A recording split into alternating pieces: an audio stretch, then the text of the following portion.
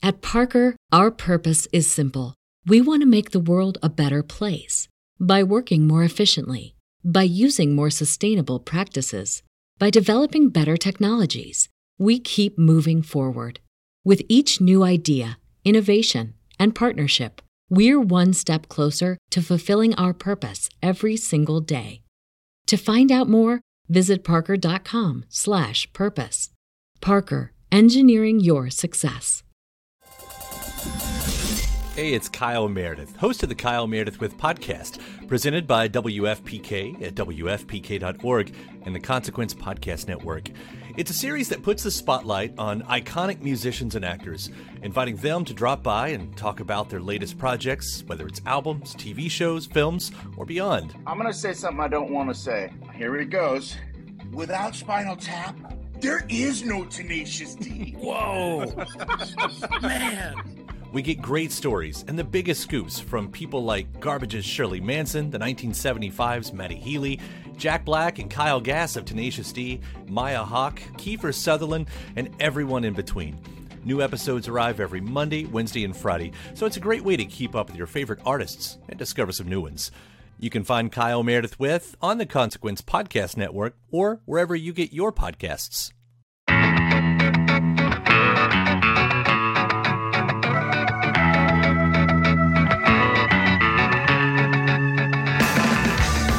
The Bodysnatchers were one of just a handful of bands that defined the UK ska revival sound, or two-tone ska as it's now known. The group formed in 1979, but disbanded in 1981 and only released a few singles and some songs on comps. But their legacy remains intact, and their singer, Rhoda Dakar, who we talked to today, continues to be an active musician. She sang vocals on some specials tracks and released a bunch of solo material. She has a great guest vocal spot on the Interrupters song As We Live. Her new album, Version Girl, releases on May 26th, so make sure you go grab a copy. All right, well, we just watched Dance Craze for the first time a little while back. That was my introduction to the Bodysnatchers, which I think kind of stole the show for me. Mm-hmm. Yeah. You've been trying to get Rhoda on the show for a while now. Yeah, I'm really excited that she agreed to do the show. Big fan of Bodysnatchers and her work with the specials and her solo stuff too, and including the new album that she's got out. New album. Got to check it out. So last year you joined the Interrupters on stage at the Brixton Academy. Oh, yeah. I saw you made a video about it, and the Brixton Academy is a venue that you had gone to since you were young. Yeah, the nearest I got was I was supposed to go on stage at the end when there was a tribute to Ian Dury, except I was in the audience when they announced it, so it took too long for me to get on stage. That's always the worst. So that was the nearest I got, but there you go. You did your verse on As We Live, but you also did a Bodysnatchers song? Yeah, I did Rocksteady, yeah. Oh, okay. What was that like to finally get to play the Brixton Academy stage? It was weird because it's because, as I said, I've never been on the stage before. I stood at the side of the stage, I think, when Robbie Williams was about to go on. We were chatting, and he went on for this tribute, the Ian Dury thing, and so I kind of got a glimpse, but I never got a real look at what it looks like, because obviously every venue looks very different from on stage than what it does from in the audience. And when I was on stage, I just thought, oh wow, it's not that big. It's what I thought. I always thought it was massive because obviously I've been going there since I was a kid, but from the stage it doesn't look that big, and I think part of that is it's a good design. It looked wider than it was deep, which I'm not sure is the case. It may be the case, but obviously it's a cinema, so it's supposed to be wider. That kind of makes perfect sense. You don't want to be further away from the screen. You want to be able to see the screen. But yeah, it just and because it's got such a massive rake on it on the floor. The stage not so much, but the auditorium has a real rake on the floor, and so it obviously is the depth of field goes a bit wonky because it's kind of sloping towards you. So, I mean, it's kind of tricks of the light, as it were. Physics, basically, is tricks of physics. But the floor has a really, really, like a really big gradient. I don't know if you call it a rake, but in America, but like it has a gradient on it, so it's very steep. The slope is very steep.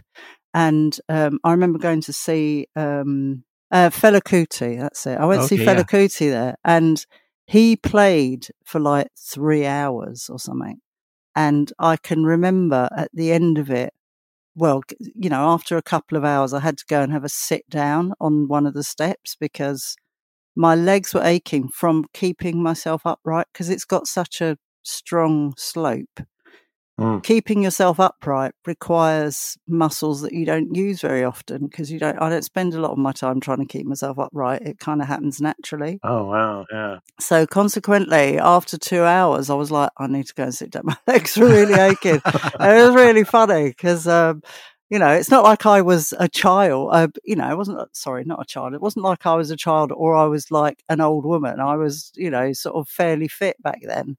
But yeah, I was, that was hard. But that's because of the slope. And so that contributes to the depth of field suggestion of it not looking very, like the back of the room is very far. Yeah, standing on a slope is very tiring on your muscles. Well, I concur, sir. I don't know how you know that, but I concur. No, I mean, it's a very steep slope, and most, obviously, most halls aren't built like that. But I mean, cinemas are, but that was, really bad. And I think the other thing is, cinemas that are that kind of size tend not to have. They tend to have either seats in them or the kind of configuration is different. But that, because the floor has no seats at all now, all the seats have gone, it really does. Or apparently they're hiding in the basement, so they are still there, some of them anyway. But so there's it's a very steep slope from the back of the room to the front. Yeah, a lot of the places that size have kind of like a tiered situation where you can stand. Yeah, but it doesn't have that. It is actually just one. It's one slope, and everywhere else I've been like that, because obviously they were all built as cinemas. Those kinds of venues, they all have like tiers, but it doesn't have tiers. It's straight down. So it seems like that would cause a real bad crush right at the front of the stage too, though. Well, it doesn't seem to. Not too bad. I mean, it's not so steep that you actually, if you happen to turn around quickly, that you roll all the way to the bottom to the front of the stage. I don't think it's not that bad. But, if you dropped a sweetie, it might fall all the way to the front. And you might end up having a bit of a tear up trying to get it back because it would be rolling under people's legs. But yeah. You might not want it back. You might not. I mean, it depends, Depends on how desperate you are, right? Well, yeah, absolutely. And what sort of packaging it was in. If it was in decent packaging, it wouldn't matter, would it? Yeah, it might survive. It might be fun. Absolutely. Yeah. Absolutely. Let's not diss the packages. Mm-hmm. Mm-hmm. Amy interrupted her. She told Kerrang that you were one of her idols. Oh, that's sweet. She said that she was hypnotized by your magnetic energy and the way she commands the stage. I've watched her perform in the movie Dance Craze more times than I can count. Oh, right. Dance Craze. Oh, blimey, yeah. Dance Craze is all artifice, Yeah. Can you tell us a little bit about how the Interrupters, how you ended up on that song? Did they reach out to you, I assume? You mean, did they send me a message in English? Reach out. What are you like? They reach out to me. What, from the west coast of America? No. It could have been a phone call. Yeah, it's a more general, yeah. Or it could be through a manager. I don't know. I'm sorry. I'm just making fun. The notion. Oh, please do. No, but it's the notion. Reach out. There are a few phrases that just have me kind of like rolling in the aisles. Reaching out is one of them. I know reaching out's it's very like PR PR speak. Yeah. I know, it's nonsense. It's like talking about fan engagement, It's like I can feel, no, did they reach out? No, he texted me. How'd they get your number?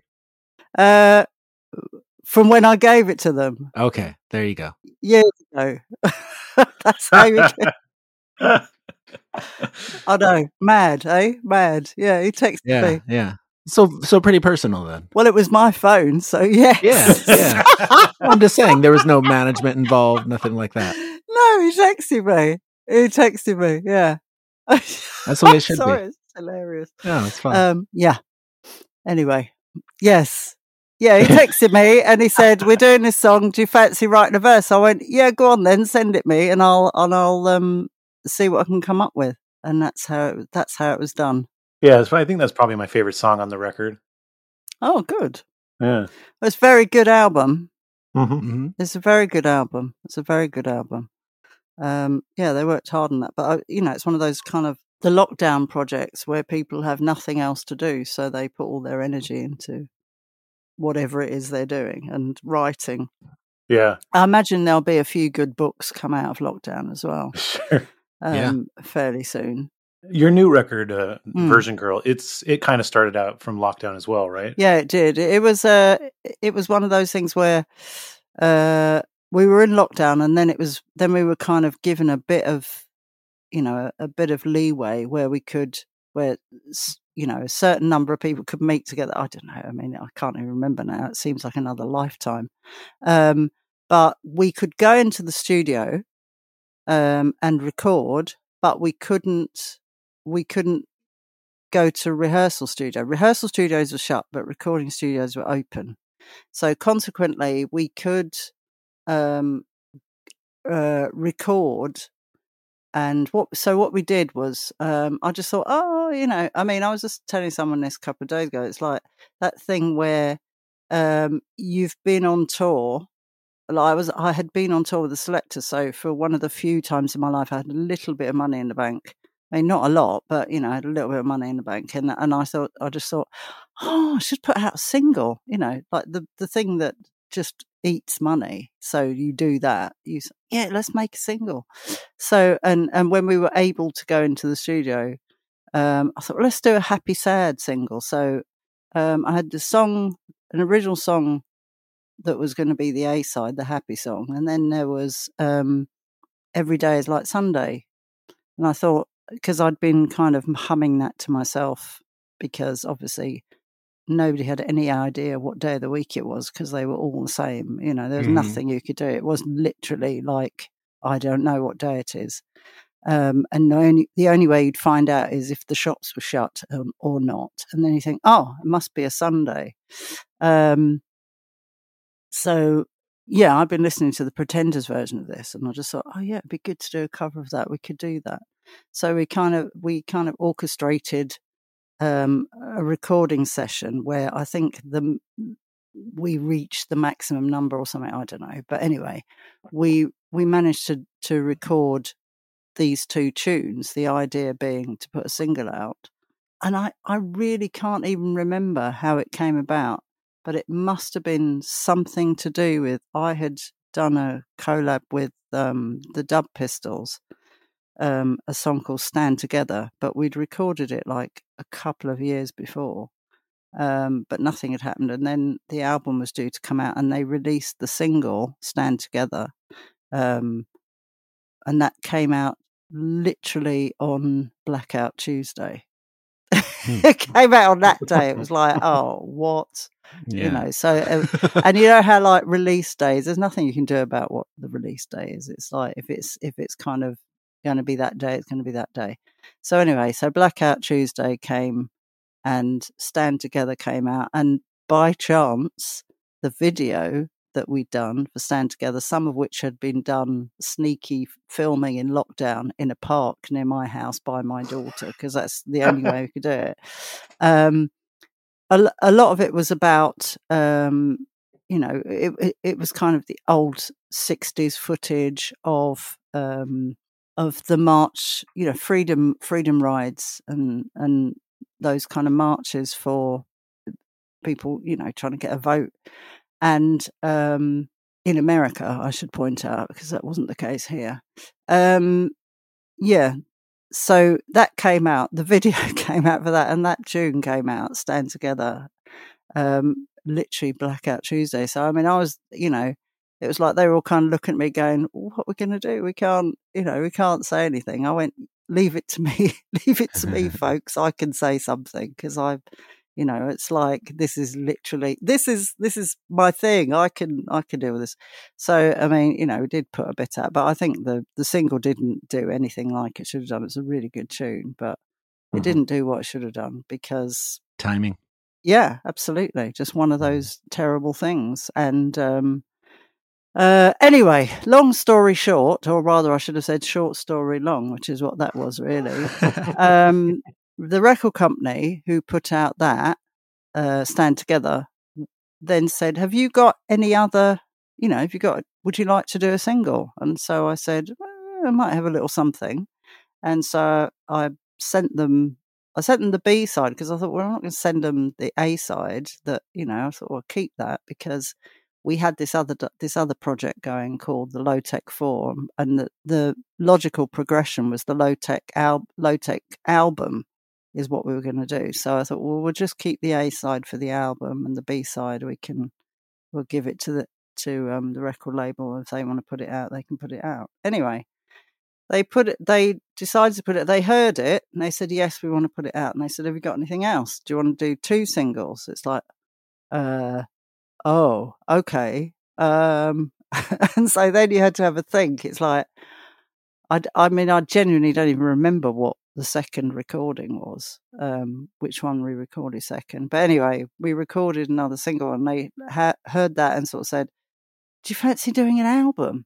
And we were kind of down the road of doing covers by this time. So it's like, well, we still can't properly get together. So let's just do a few, let's just, do some covers, and it'll all come out, and then it'll all be done and dusted. And then when we're over, then we can put out the original stuff. We can do the Low Tech album. And I mean, one thing led to another. We got an album, but for the original single, Every Day Is Like Sunday, suddenly there was the worldwide vinyl crisis. So you couldn't put out vinyl. And I think the vinyl for that single arrived 10 months after the original single was released. Yeah, I mean, literally right. 10 months. It was insane.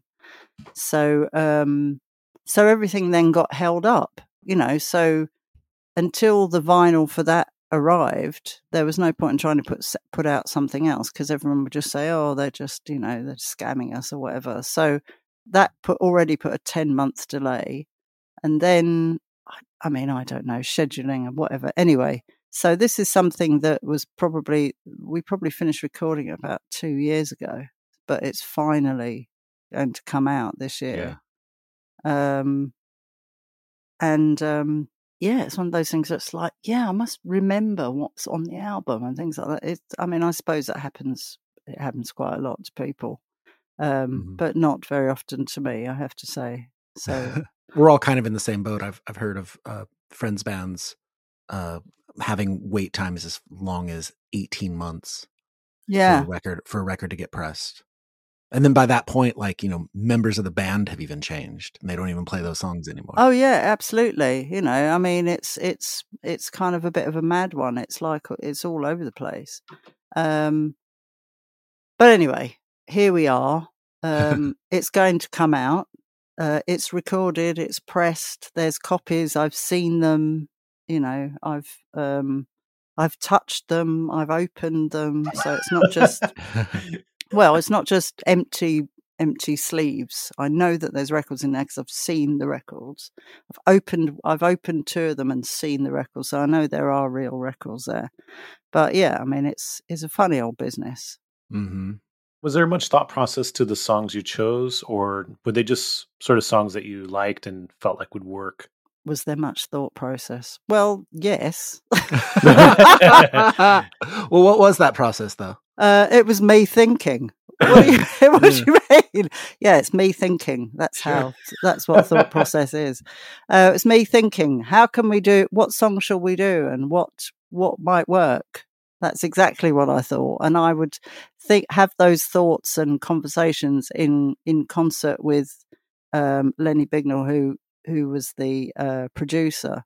And there were ideas, he might come up with something and I'd be going, oh, yeah, I don't know. And I'd come up with something and he'd go, oh, I don't know. And, so there's at least one or two things that never got finished because they just didn't seem like they were working. Or or maybe I couldn't, I'm trying to think of the word, I couldn't really connect with the vocal. So, because there are songs that you like, but if you can't connect with the vocal, then you're just going to do a terrible job. So there seems little point in. What were those songs that you didn't feel like worked ultimately? You don't need to know that. Oh, come on. No, why? Those are the fun bits to know. What is it? What is it about geezers and this kind of eternal thing about having to have all the details? Oh, we love it. You don't need to look behind the curtain. Okay, fine. It's magic. It's nothing to do with you. It's a piece of magic. Songs that I couldn't sing. Yeah, you really want to let us know what those ones are, right? I so don't. Yeah. Exactly. Gotcha. Exactly. Let's go back to the 70s when you were, I know you were interested in glam rock, you're interested in punk rock. I saw that you saw Iggy Pop in the mid-70s, and it was a pretty amazing experience. I don't think that's what I said. I think what I said was I went to see him because I didn't think he was long for this world. Yes, yeah, that's right, yeah. That's not quite the same, is it, really? Sure. Yeah, that's what I said. Same reason I went to see Lou Reed. I mean, I saw Lou Reed probably a couple of years earlier, but I just thought, all is over. We better see him. We might not get another chance. I mean, it was, that was how you thought back then. It just seemed like a common sense approach. This may be our last opportunity. So yeah, that's why I went to see him. I don't remember the experience at all. I just remember thinking, I mean, it was what you expect of Iggy. It was like he threw himself on the floor and he writhed and he took his shirt off. It was an Iggy Pop show. I don't remember it. I honestly don't remember any more of it. More of it than that. I mean, I've seen him since, and he's very good. Yeah. I mean, I'm sure that settled his stomach. Oh, the relief in the room when he heard that I actually thought it was good. I mean, no, I thought it was good, but yeah, I didn't say it was an experience. That's exactly what I actually said was I didn't think it was long for this world. Yeah, because those were all the indications. Yeah, I read the book Please Kill Me like a while back, and you read that book and you feel like amazed how many of those people survived, not only the 70s but the 80s and 90s.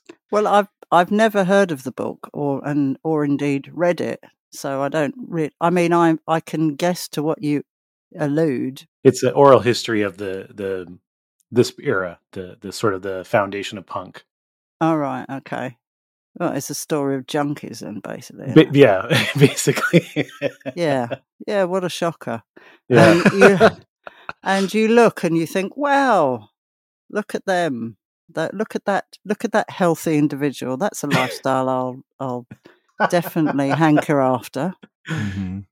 Yeah, I mean that's it was very sad. There were some people who had tragic cases, and you just really wished you could have saved them, but there's nothing you can do. If some people are bent on a lifestyle, and you just have to just kind of just go, well, and but I mean, there are people who survived who I never thought would survive. Iggy Pop, obviously, and I mean, I don't know. Lou Reed survived that era, but yeah, I mean, there were people I knew back then who I'm surprised are still around now. Well, not surprised. I'm delighted are still around now. It's not the surprise bit. It's the delight. Really, is the good thing.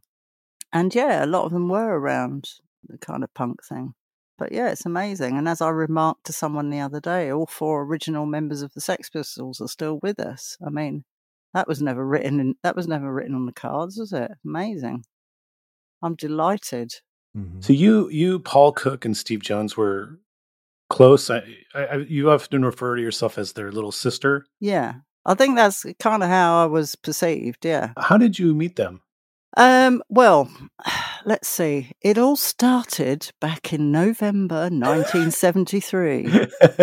I was stood outside Roxy Music playing at the Rainbow in London, Finsbury Park. And me and my mate, was I with Jenny Bishop? I don't know. But my mate Benny Bish, about whom I've written a song, I don't know if you've ever heard it, From Benny Bish to Toothless Anne. Anne sadly didn't make it. But yeah, the kids used to try and bunk. We call it bunking, but you probably would say sneaking. Mm-hmm. But yeah, there was a whole tradition of going to gigs and seeing if you could sneak in round the back or something like that. And we went there and met up with a whole load of other kids, all trying to do the same thing but not able to. And I mean, some of those people I still know to this very day. Interestingly, Paul and Steve did manage to bunk into that gig. I remember chatting one time. I said, "Oh yeah, we went to that. Yeah, we snuck in round the back." It's like, no, you didn't. But they got in anyway. We didn't get in. But yeah, they were a bit older and just had a bit more guile, shall we say? We were 14. I mean, Mm-hmm. Bless us. Like we were kids. We didn't know how you really snuck into a gig. Anyway, so yeah, it was a big group. And among those people was Jill Price, who later she went out with Paul Weller, but she lived in Bromley. So she knew all these people from Bromley, like Susie Sue, Steve Severin, whatever. I mean, all the kind of the people who became the Bromley contingent. And so she said to us, we all used to hang out. She said, "Oh, look, there's this really good club where, like, a lot of people I know are going. We should go." So we all went to this club called Louise's, and that's in Soho. Because, I mean, it was a lesbian club and it was one of the few places where people who dressed like us could go and be safe because everybody was an outsider there. So we were safe, because you couldn't always go in places. This was, probably just before the time that punks were really vilified, but we were pretty much vilified just for being odd and dressing weirdly and whatever. So anyway, we started going to Louise's, and that's where I met the Pistols anyway. So that's where they used to hang out down there, but so did so many other people. I mean, obviously Sue, Steve, Billy Idol, who else was there? A guy called Berlin, who I think wrote a book. Trying to think who else. Oh yeah, famous kind of club people like Philip Salon. Yeah, I'm trying to think. There's like there's a whole list of people, it was a place to be, put it that way. So, and I think, Jordan and Vivian and Malcolm from, everyone was in and out of there at some point anyway. So that's where I first met Paul and Steve, and my mates started going out with Paul. And so, I'd just be like the mate because we were so young. Mm-hmm. I would be the mate. When they started to make a bit of money and they bought a flat, I used to just go around there to be the third wheel sort of thing or whatever. I don't know. But yeah, it was nice. I used to wake up in the morning, stay there on a Saturday night, and I would sleep on the sofa and wake up in the morning, and they had this really good collection of skinhead reggae. So I used to DJ that in the morning when I woke up. So it's kind of where I first curated a playlist. But yeah, they had all the records that I couldn't afford at the time. So the The Harder They Come soundtrack was one that they had that you really liked? Yeah, definitely. I mean, I'd seen the film, but I didn't have the album. So it was great to be able to play it and get to know it, you know.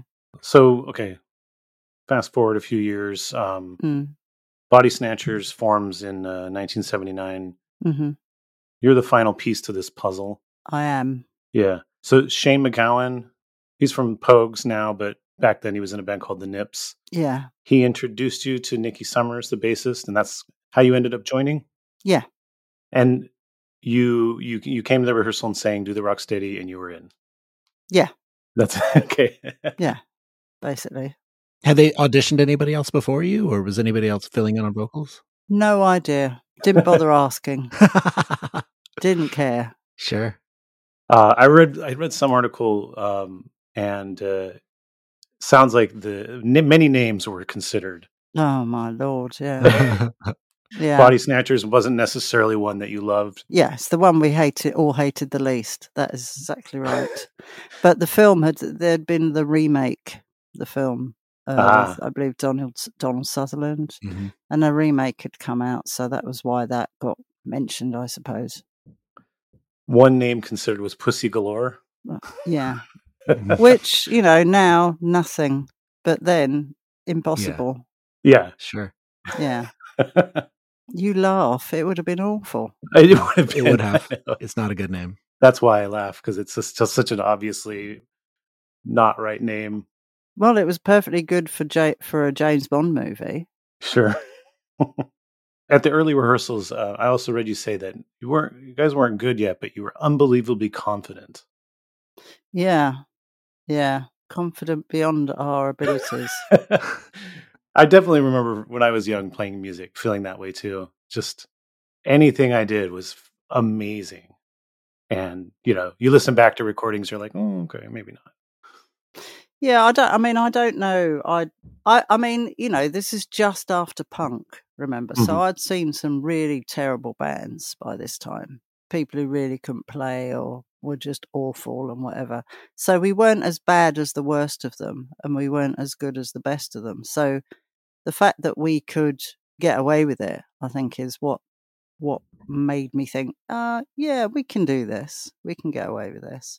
On your second show, you're opening for the Nips, and so there's like Jerry Dammers. There's I think Pauline Black. There's other like two-tone people are there. Yeah, it was Juliet Wills, who was the Selectors manager at the time, but she's now Billy Bragg's manager. Yeah, so she was there too. Were they all kind of checking you guys out, or were they just there? No, they come to see us. They specifically come to see us, because if they'd just been there by accident, they probably would have missed the support band. Sure, yeah. As I often do. I mean, you know, if you go to see a band, you go see that band. You don't necessarily come to go see the support band. Was that so Jerry, did he sign you after, or offer you a deal after that gig? Two Tone offered us a deal. I mean, not straight away, but Two Tone offered us a deal, yeah. But, I mean, there was a proviso. We had to go on the tour, and if we didn't want to go on the tour, then we couldn't sign for them. But they weren't the only people offering us a deal at the time. Who else was offering you deals at that time? Oh, we talked to people from at least 2 other labels who were offering us album deals, which probably would have been a better move, you know, in retrospect. But then for the logical progression of one's career, it would have been a better move. But on the B side to that is we wouldn't have had the experience of playing on that tour, and we wouldn't have been on Dance Craze. So, I mean, not that really did anything for us at the time, but I think it definitely gave us a ready-made audience. Mm-hmm. Yeah. I mean, at the time when Two Tone offered you a deal, there was no way to know that, you know, by the time you did the 2 singles, that the band would be you know, that ska would not really be as popular as it was when you started, and that you would have problems within the band, and et cetera, et cetera, et cetera. So, I mean, well, yeah, but you see, we were the only people who had been required to do a 2 single deal. So everyone else did 1 single, which would have been a hit, and then they got to sign with someone else. They made us do 2 singles, and that was it. Just kind of, if we'd only had to do 1, we then could have gone on to sign with someone else. But because we were required to do a second single, it made it really difficult. And because it didn't do as well, there was nobody there at the end to say, "Oh, do you want to sign for an album?" So it kind of really stymied our possibilities by insisting that we did 2 singles. Oh, I see. Yeah. Yeah, it wasn't a good move for us at all in the end. Yeah, I could see that. So when you played that second show that we talked about, it was all covers, but the Boiler was the one original. Yeah, I don't remember if we'd had another original song by the second show, but for the first show, we certainly only had one original song, which was The Boiler. So my understanding is that the band came up with a riff and was like, kind of, asked you to come up with vocals, and because you had like a background in theater, you approached it more like a scene than like singing a verse chorus, if you will. Yeah, they didn't ask me to come up with something. They were just kind of playing this riff, and I just started telling a story, basically. So like an improv over it, and that's what it led to. Yeah. Did it come out pretty much how we know it now, or was it different? It was different every time because it was improvised. The lyrics weren't written down, so it was different every time at that point. Yeah, it was an improvisation, and I would sort of talk around the story till I got to the point I wanted to, and they would just kind of riff on this background until it got to a certain point, and then they would up the pace or up the volume, and then another riff like would come in and stuff like that. So they would kind of follow me, basically. Well, because I didn't know where it was going, so they kind of had to. Yeah. I see. Now, was there, I don't know if this was true, but I did read somewhere that you guys wanted to release it as a single, but Chrysalis said, we don't think so. That's absolutely the wrong way around. I think Jerry wanted to release it as a single, and the band said no. Oh, okay. The band was like, this is not a single. Yeah, they didn't want to do it. I see. Well, how did you feel about it? I have no memory of how I felt about it, if I'm honest. Sure. There were more important things to retain at that point. Mm-hmm. And that, I'm afraid, that got dumped, what I thought about it at the time. I never thought it was going to be a single. I see. I mean, it's pretty intense for a single, even by today's standards. Yeah, I mean, who knows? You're kind of at the point where you're breaking barriers back then anyway. I mean, the thing is, we were 7 women in a band. Anytime we did anything, we would go to meetings en masse. We would turn up at places en masse. So everything was kind of different anyway. There were other all-female bands, but they were they were kind of much more. I mean, we were pop. We were kind of mainstream pop band. We weren't really, and I don't mean in any pejorative sense. I mean that we were a band that, teenage magazines talked about and stuff like that. We were a pop band. Two Tone was pop at that point. It was what was happening all over the country. So we were a pop band. So it probably wouldn't have been the right thing for a pop band to release. But there again, we released a single at the point where the shine was going off the whole movement. And it probably could have been saved, that's not really a good word, but like, I'm sure in marketing terms, things could have been handled better, but they weren't. And it is what it is, Mm-hmm.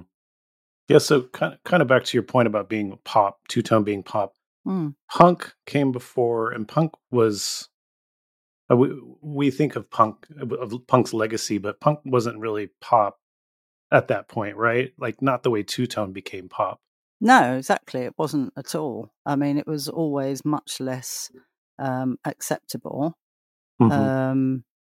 There were kind of new punk stroke new wave bands who did become pop, but that was due to the fact that of the kinds of tunes they wrote, not the content of the tune, but maybe the musical arc.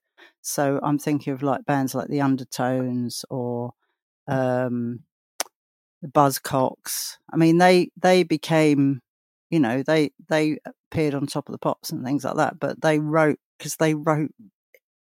power pop, incredible power pop tunes. So, but they were also part of their legacy and where they'd started was punk. I mean, the Jam was around at the same time, and they were on Top of the Pops. I mean, they weren't a punk band, but they'd started at the same time, or at least they had become popular at the same time. You could say punk adjacent, right?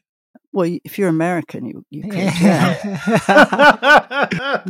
Nobody in the UK would ever say that. Right, okay. No. So, yeah, as it's for you, yes, you could say that. Sure. Yeah. You could reach out and say punk adjacent. Oh, my word. You got me. The death of a language. Anyway, go on. But when you saw ska, two-tone ska start to blow up with like specials with gangsters and all this, it emerged as pop music. Was that your perspective? Well, I mean, pop music is really only short for popular music. So what is really popular? What sells a lot? What is in the charts? That's what pop music is. So did it get in the charts? Yes. Did it sell a lot? Yes. So yeah, it's pop music, so by definition, it is pop. I mean, to a certain extent, Susie and the Banshees became pop because I can certainly remember seeing Sue at Top of the Pops same day we were, same time we were there. So, yeah, I mean, it's whatever becomes popular. There you go, bit of Wicked. Yes, there we go. Alluding to the Broadway musical. There's something I could not talk for hours about. But my daughter, on the other hand, whoa, and especially that particular show. But yeah, I mean, pop music is popular music. So does it sell a lot? Is it on the telly? Is it on the radio? Yeah, so it's pop. What else it is?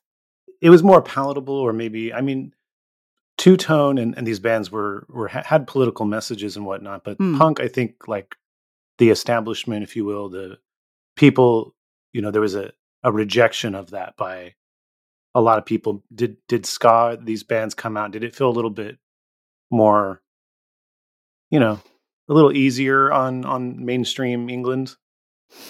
Well, you'd probably have to ask mainstream England, but I mean, I'm not, I'm neither of those things. But I think punk have been set up as bad boys. That was they were the bad boys, and the classic Bill Grundy thing is like they were set up as bad boys, and so that then reflected on everything else. I see. There was no seminal, there was no Bill Grundy moment for two-tone, and I think the political message was snuck in under the wire. I don't think people really realised. And at the point where we're singing "Free Nelson Mandela," most people didn't know who he was. There were Tories who were frothing at the mouth. Tories are Republicans to you, who were frothing at the mouth saying, "But he's a terrorist," But nobody ever, there was no, you couldn't really push back on it because it had been a hit and it was like, yeah, Free Nelson Mandela, yeah, And once it's become something that people have sung along to, it's very difficult to push back on it. So it's almost like you learn the lessons of punk and you hide your messages, I don't know, you hide your messages under the sweet corn or under the mash or something else, which is something that people do for children. They hide the food that they want them to eat in something that they will eat. So it was almost done like that, because so many bands were like putting out, there was sort of politics in the music, and people didn't really they were singing along to it without realizing what it was exactly. That's the best way to get somebody on your side. Well, it's the best way to start to get them on your side. You have to, in order to keep them on side, they then have to understand and learn the lessons of the message. But if they don't, there's no point in them missing the point forever, because nothing will change. Yeah, I think though that maybe though, like if your audience is young and hasn't made up their mind, you have like a lot more in towards bringing them in with the music and then teaching the politics. Oh, you sound like an indoctrinator, man. I was not doing anything of the sort. I was a young person saying what I thought, but saying it with a great tune. And so, I don't think it could be argued with in that sense. I mean, and also the politics of what we looked like as well. So you have bands that are made up of black people and white people, and there are bands that are all women, and some of those women are even black. I mean, all of that makes a massive political statement before you even say word one. I say this more as like I don't say this as an indoctrinator, but no, that's what it sounded like though. I was a kid who grew up in a a religious right-wing family who kind of learned more about the world through punk and ska. So I say more from that point of view. Oh my Lord! So did you get deprogrammed then? Or was it that bad, or was it? I am deprogrammed, if that's what you're asking. And music played a point. Yeah. Well, this is cool, but I went to religious schools. So I went to 2 religious schools. All my schooling was in religious schools. But when I say a religious school in the UK, it's totally unlike what you're thinking. I mean, a religious school here is, and I didn't go to Catholic school, it was Protestant. And so I sang hymns every day at school and heard, sort of tracts from the Bible every day. But it turned me into a socialist. Well, there's a dirty word for you.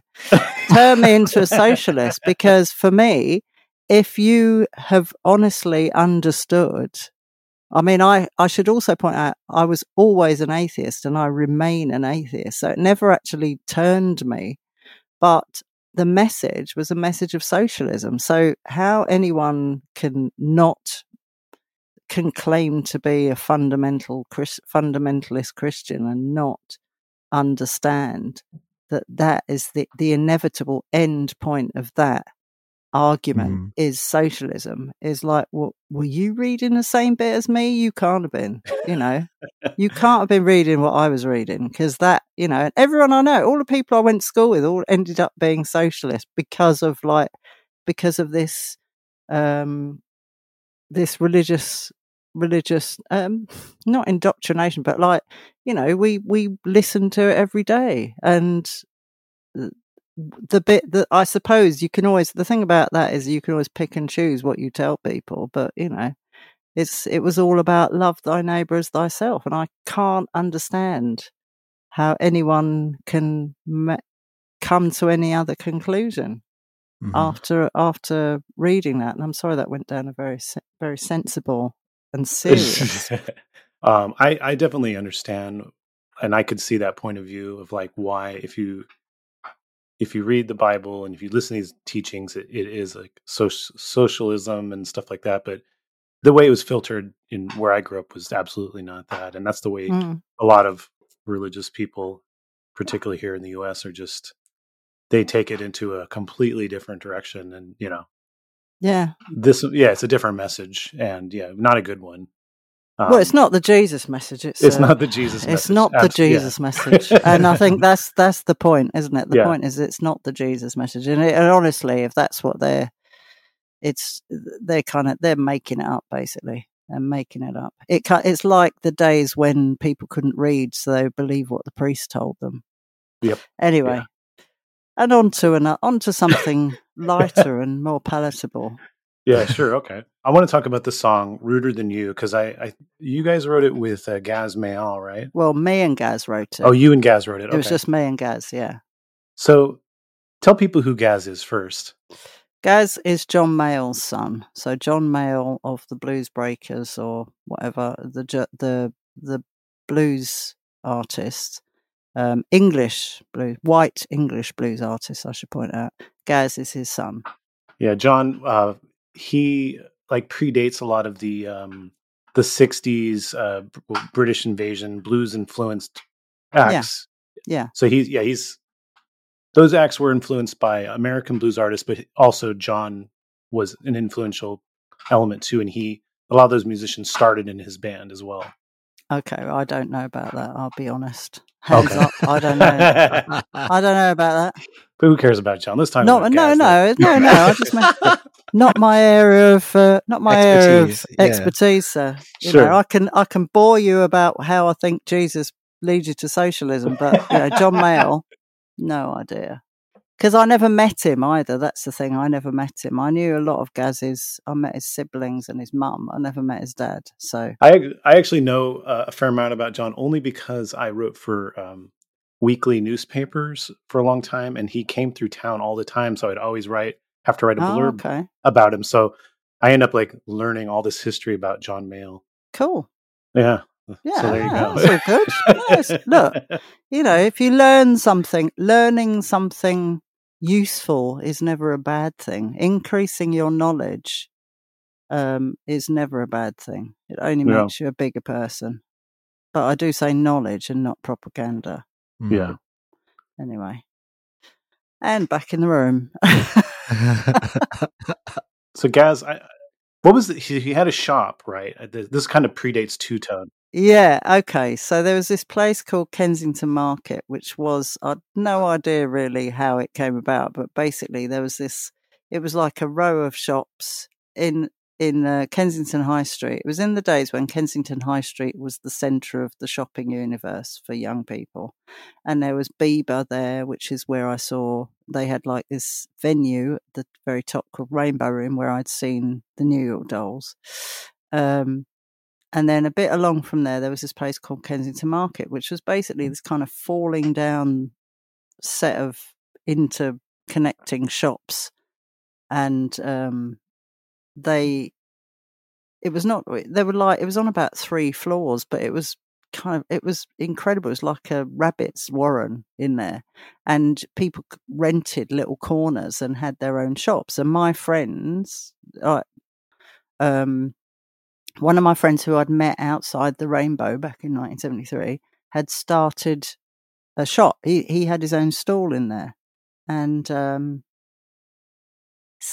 I think maybe a couple of months after he opened his, then Gaz opened his one, which was literally just round the corner. And, he's a big character, so we'd chat. And Gaz would have his thing, because Gaz...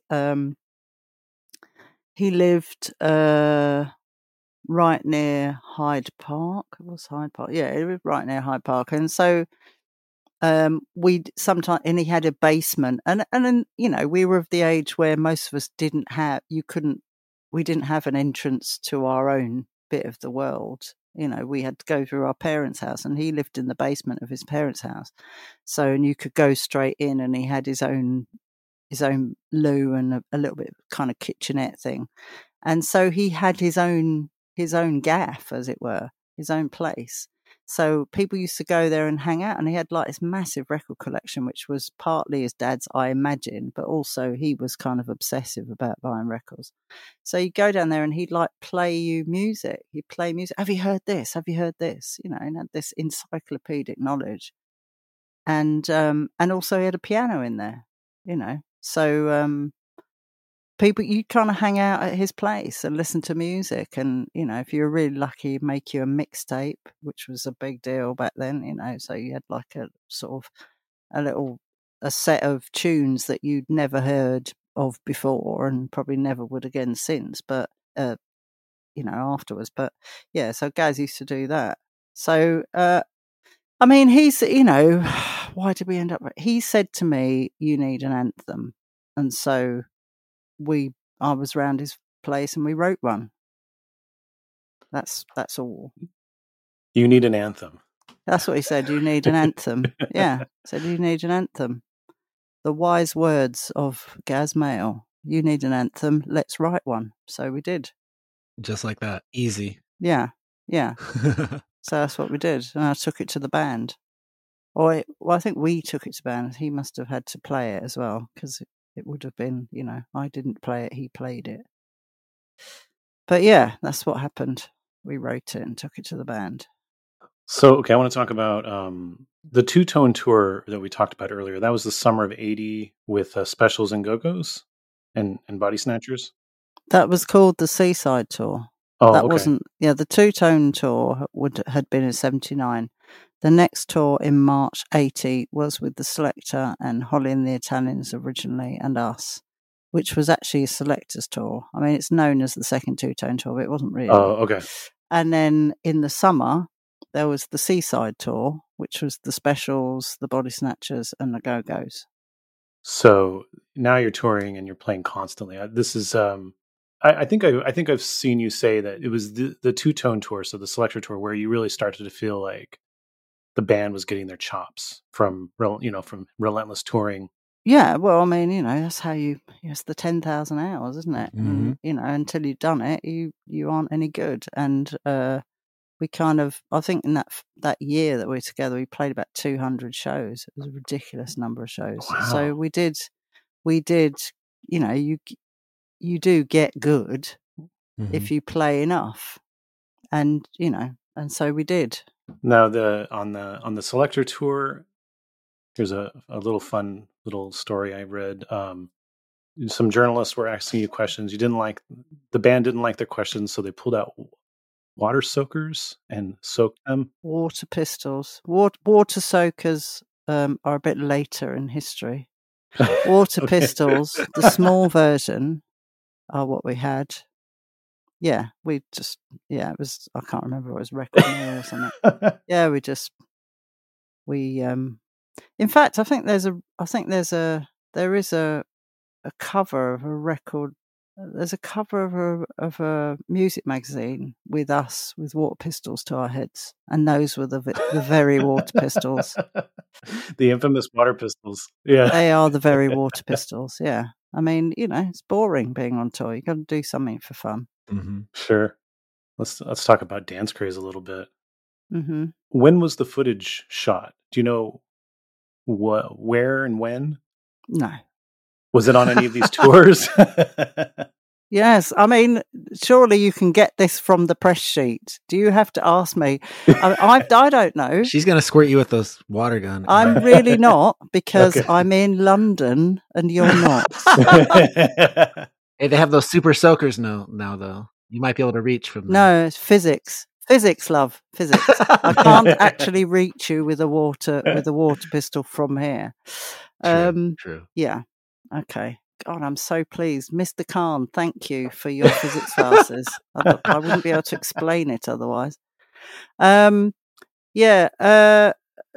I don't know when it was. I mean, all that information must be available. It was all filmed in 1980, as far as I know.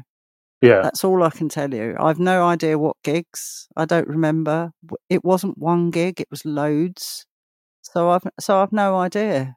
Was there more films than what we see? Like, were there the cameramen around a lot? Probably. Do you remember the camera people getting in your way when you were on stage? Oh, good Lord, no, man, I don't remember. No. It was 43 years ago. Why would I remember what that was like? I don't know. Some of those things stick out. Sometimes they end up unplugging something, stepping on the pedal or something. Okay. Well, I think you need to have this conversation with someone else. I can't remember. I can't remember. No, you don't need to apologise. I'm just saying I don't remember. Sure. I have no memory whatsoever of being filmed at those. I saw the film the other day for the first time, and I have no memory of it. It was like, oh, blimey, that doesn't sound as bad as I thought it would. So that was literally the only thing I thought when I came out of it. It was like, oh, that screen's a bit close, and blimey, I don't remember it sounding that good, is literally all I thought when I having watched it.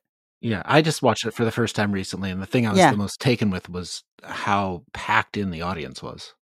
Like, and you can't really see them a ton because the footage is so dark, but then whenever the stage lights hit them, you can really see, like, it's just like a sea of bodies.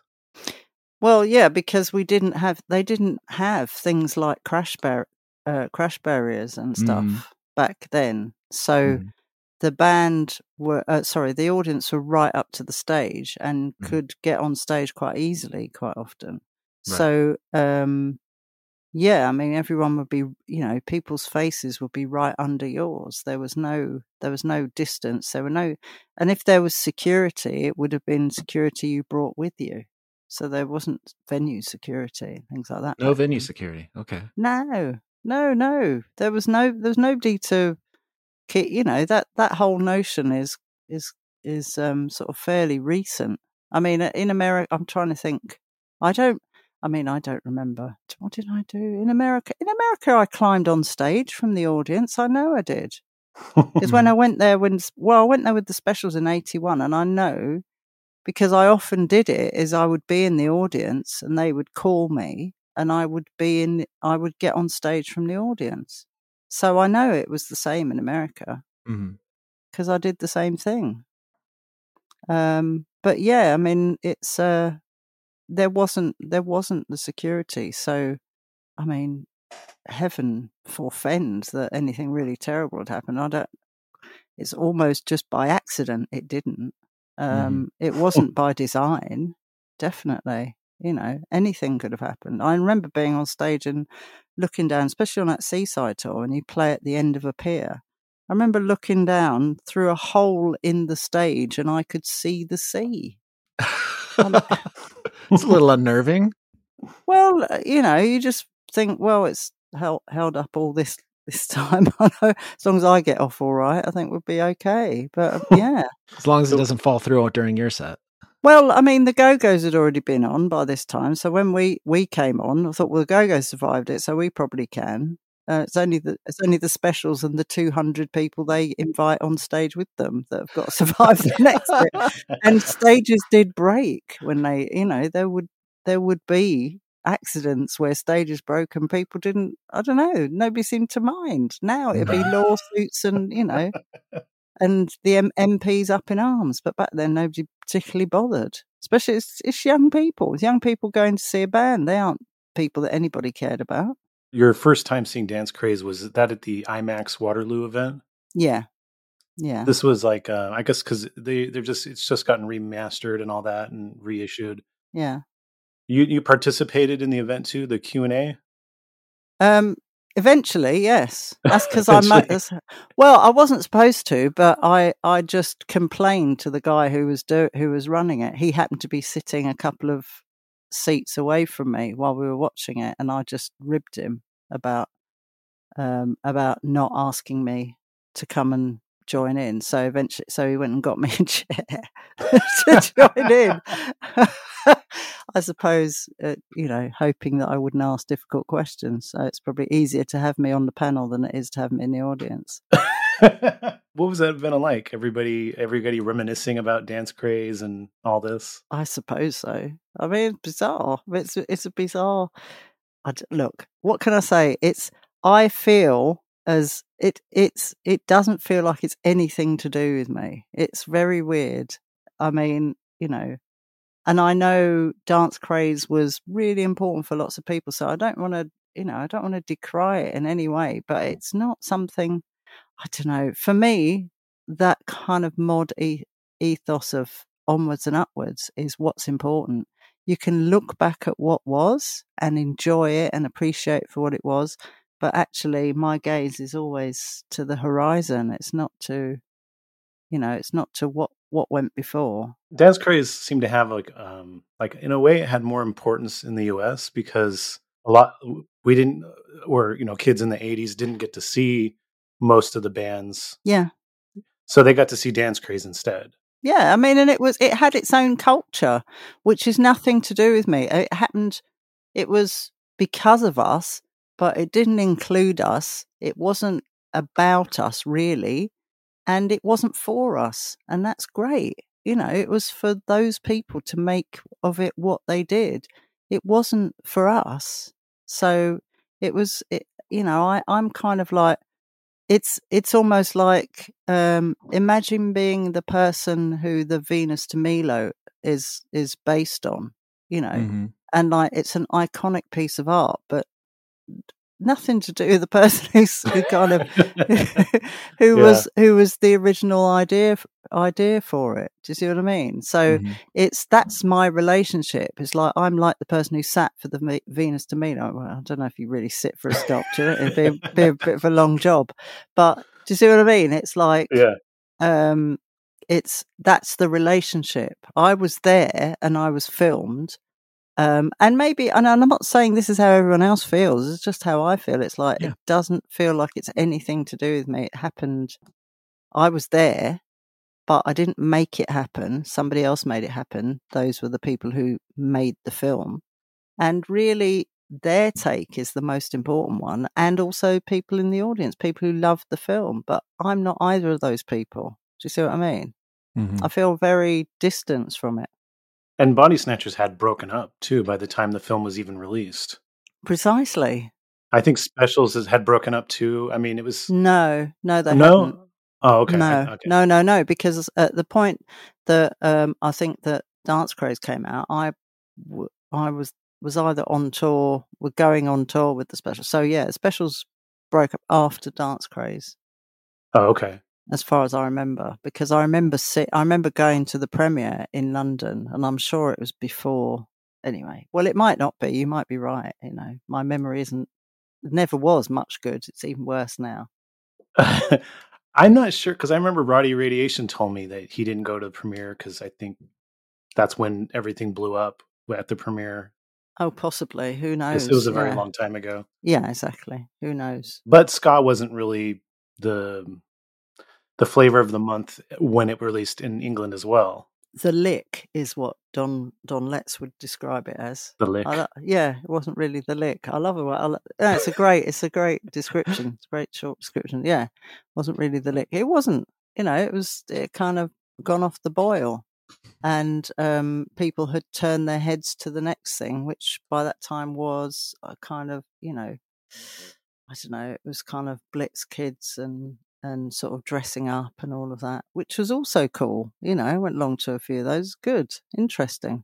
The song you sang with Specials, the song that you sang with Terry, the I Can't Stand It. I really like that song. I love the vocal interplay between the two of you. It's a nice sound because it really sounds like two equal people singing together and kind of going back and forth and stuff. Well, that's what it is, because I mean,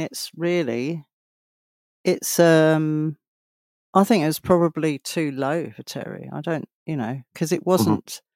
I mean, as with a lot of things, if people who write, because Jerry wrote it, but Jerry can't really sing, so he didn't really understand that whole thing about people having a vocal range and what works for a vocal range. So, that was kind of weird, because we sang it in unison, and I don't think it was particularly right for either of us. So it's kind of, you're both struggling to make it work. Nobody thought to just change the key?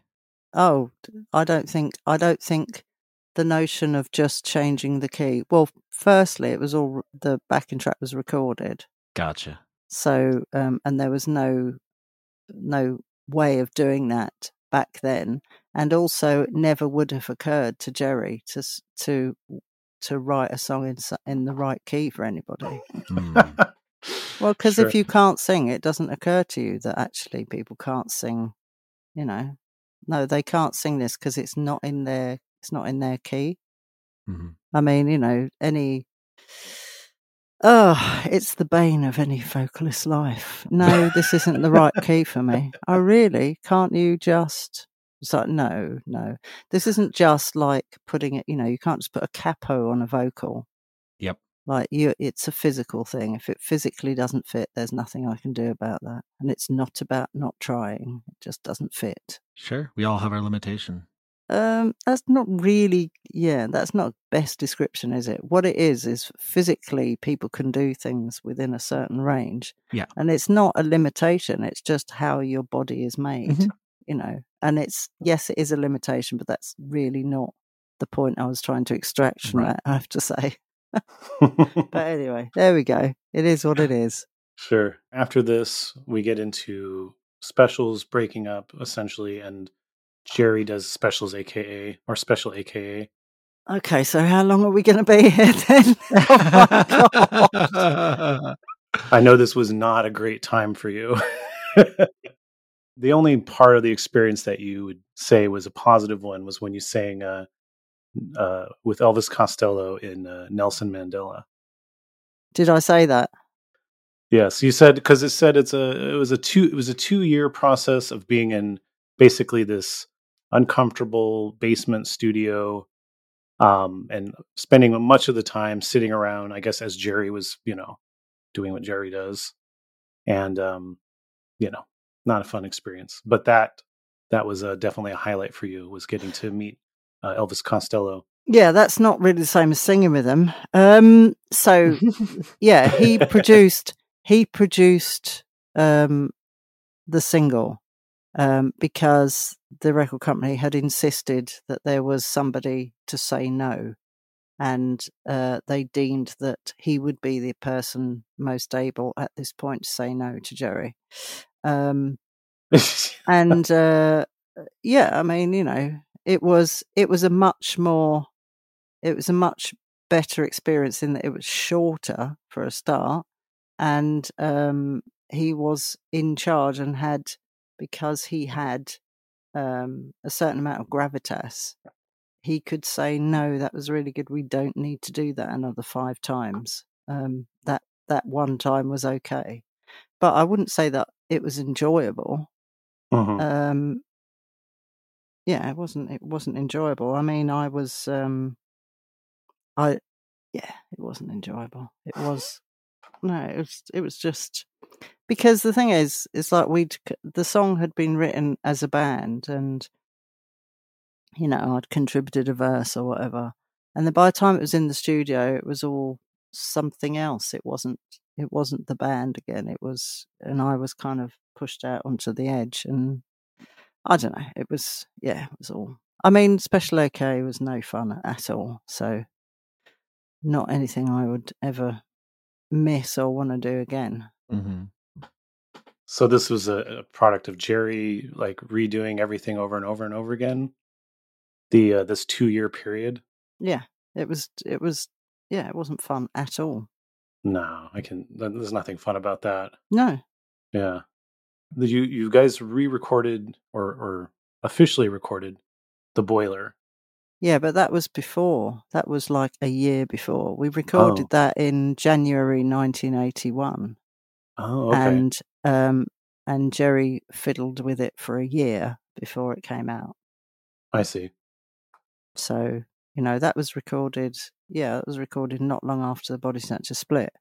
So, it was Rhoda and the Special OK, or with the Special OK or something, but it wasn't, it was not part of that project, because that project didn't start for about another, in fact, I'm not sure how long. I didn't join the project for about another 7 or 8 months.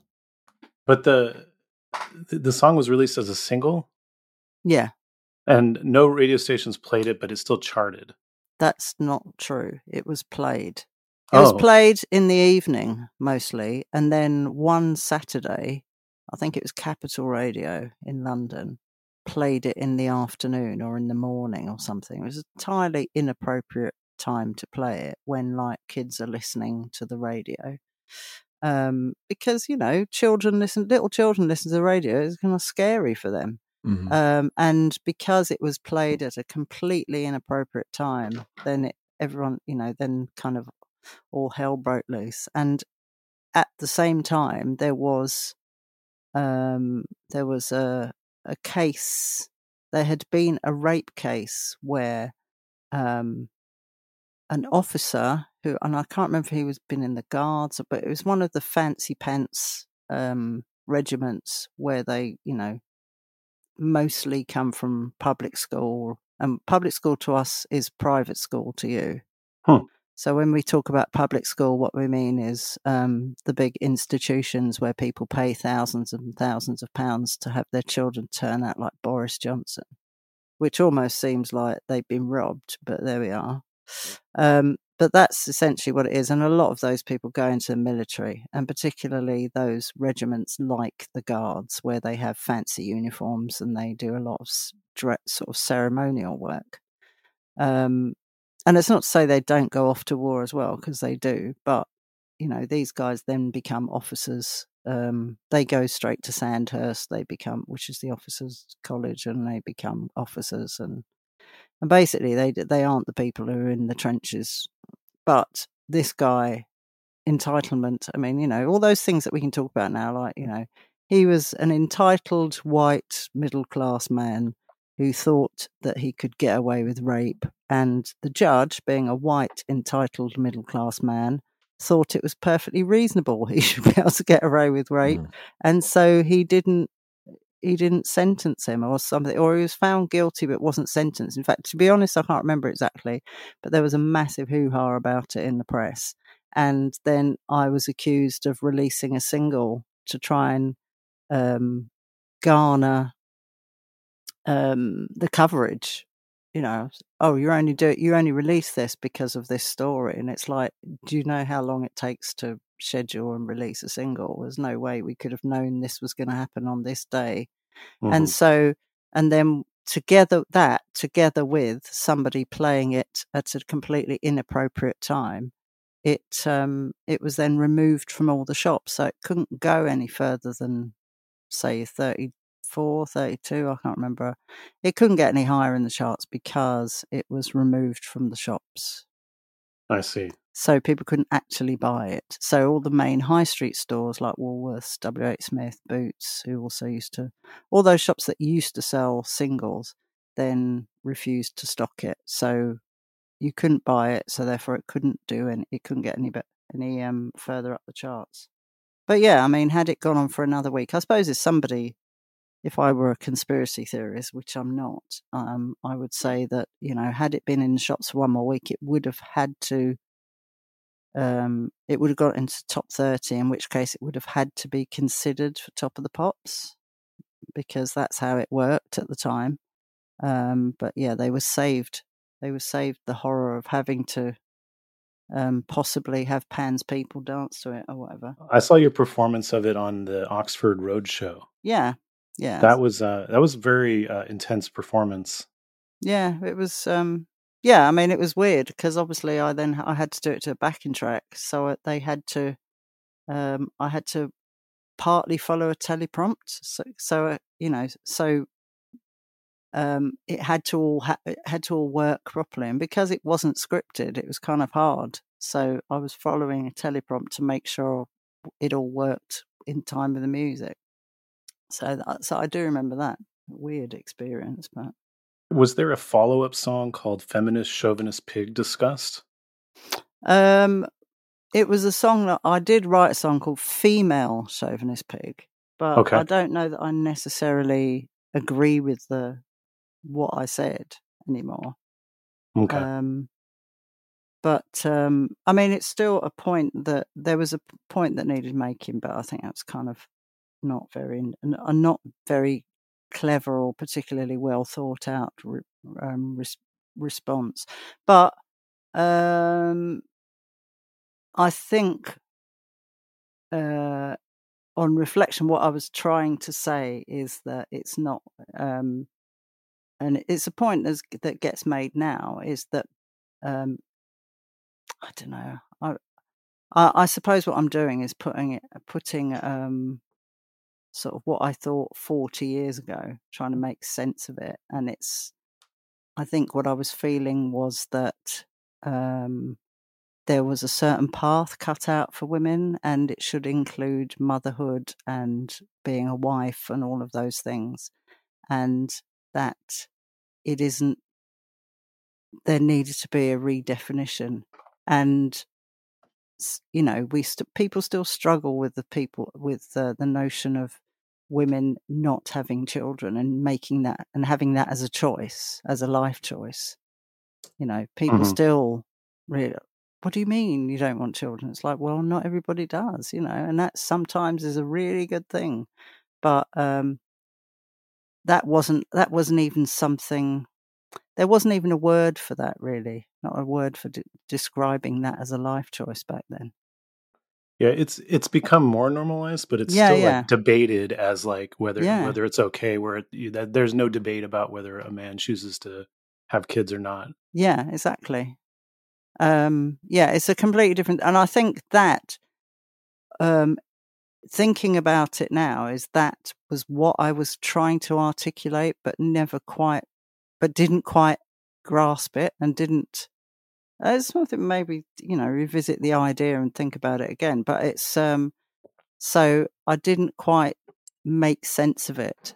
So it's probably best. I think we did actually write it. I don't know if we recorded it, but we certainly routined it.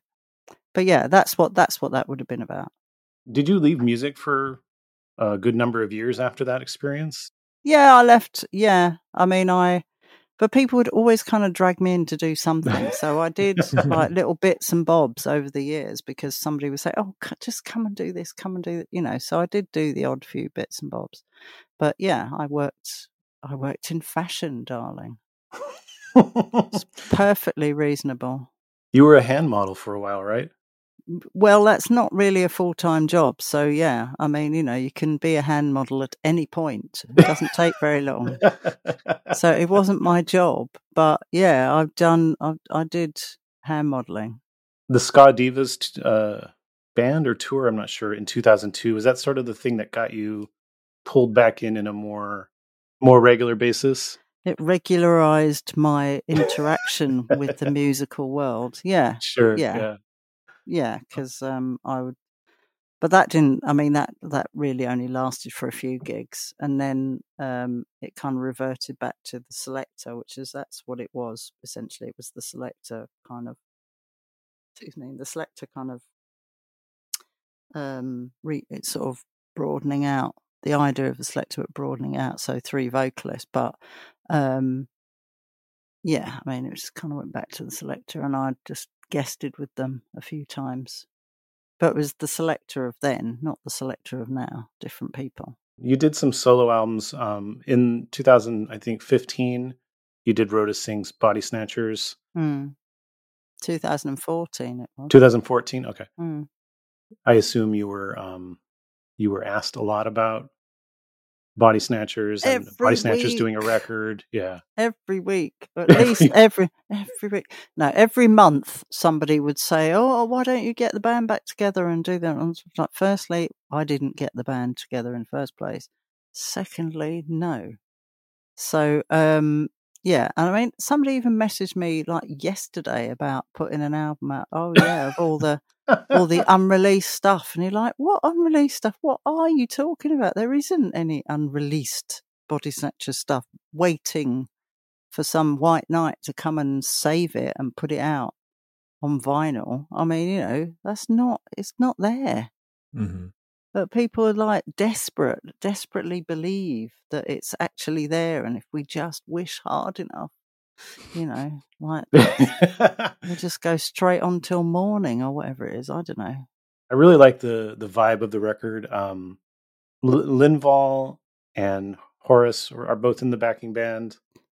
Yeah, well, Horace played bass on all the tracks, and Linval came and played on a couple of ones when he was over. This record you recorded one day, right? Well, the backing tracks were recorded in one day, yeah. Okay. Yeah, the vocals, you know, some vocals I think were from the day, but some were kind of either backing vocals were certainly recorded on a separate occasion. But yeah, it was mostly recorded on one day in one studio all together. Nightmare situation, nightmare idea. Never do that. Big contrast to in the studio, though. Yeah. Amusing aside, yeah.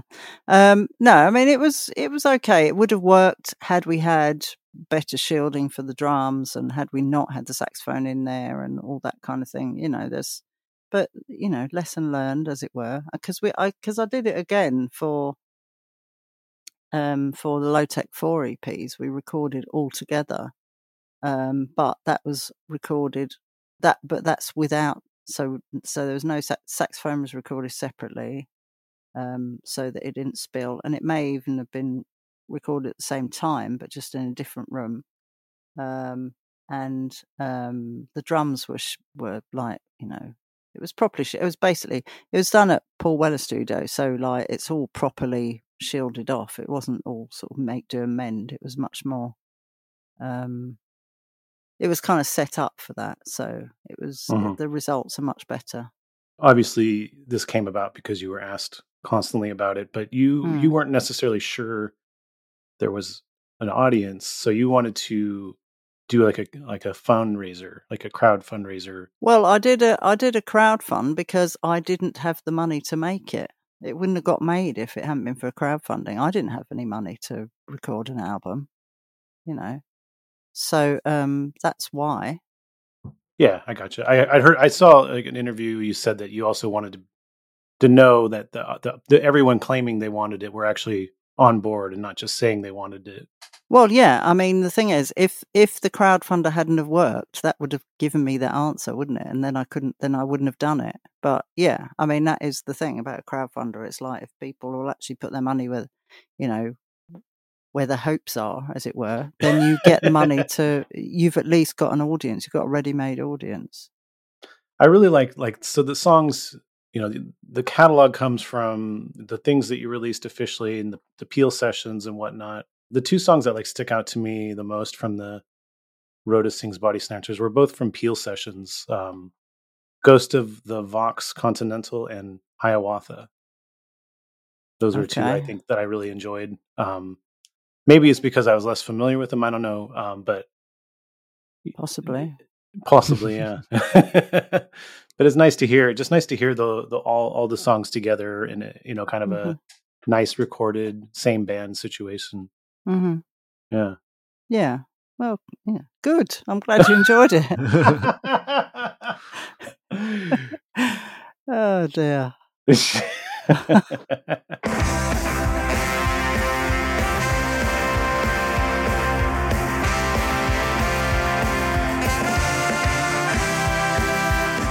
Don't go anywhere. If you want to hear the rest of this conversation, head over to our Patreon. Thank you for listening to In Defense of Ska. Please rate and review this podcast and tell a friend. Follow us on Twitter, Instagram, and TikTok at In Defense of Ska. Pick up Aaron's book, In Defense of Ska, at your local bookstore or online. This podcast is edited by Chris Reeves of Ska Punk International.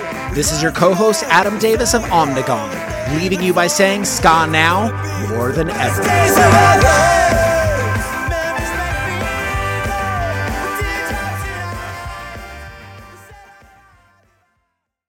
BetMGM has an unreal deal for sports fans in Maryland. Turn $5 into $150 instantly when you place your first wager at BetMGM. Simply download the BetMGM app and sign up using code OldLine150. Then, place a $5 wager on any sport. You'll receive $150 in bonus bets, regardless of your wager's outcome. And if you think the fun stops there, the king of sportsbooks has plenty of surprises in store. Check out daily promotions, same-game parlays, live bets, and so much more. Download the app in Maryland today and get $150 in bonus bets instantly from your first wager. Only at BetMGM. BetMGM and GameSense remind you to play responsibly. See BetMGM.com for terms. 21 plus only. Maryland only. New customer offer. Subject to eligibility requirements. Rewards are non-withdrawable bonus bets that expire in 7 days. From issuance, please play responsibly. For help, visit mdgamblinghelp.org or call 1-800-GAMBLER in partnership with MGM National Harbor. Promotional not available in Washington, D.C. Hey, everybody, it's Barry from the What Podcast. Hey, it's Russ. Hey, it's Brian, and we are giving away 2 tickets to Bonnaroo 2024. These are GA+, and they include camping. Russ, how do people get qualified? We want to hear your top artists to play on the Bonnaroo 2024 lineup. Call 423-667-7877 and tell us who we should check out. It's the What Podcast. Thanks.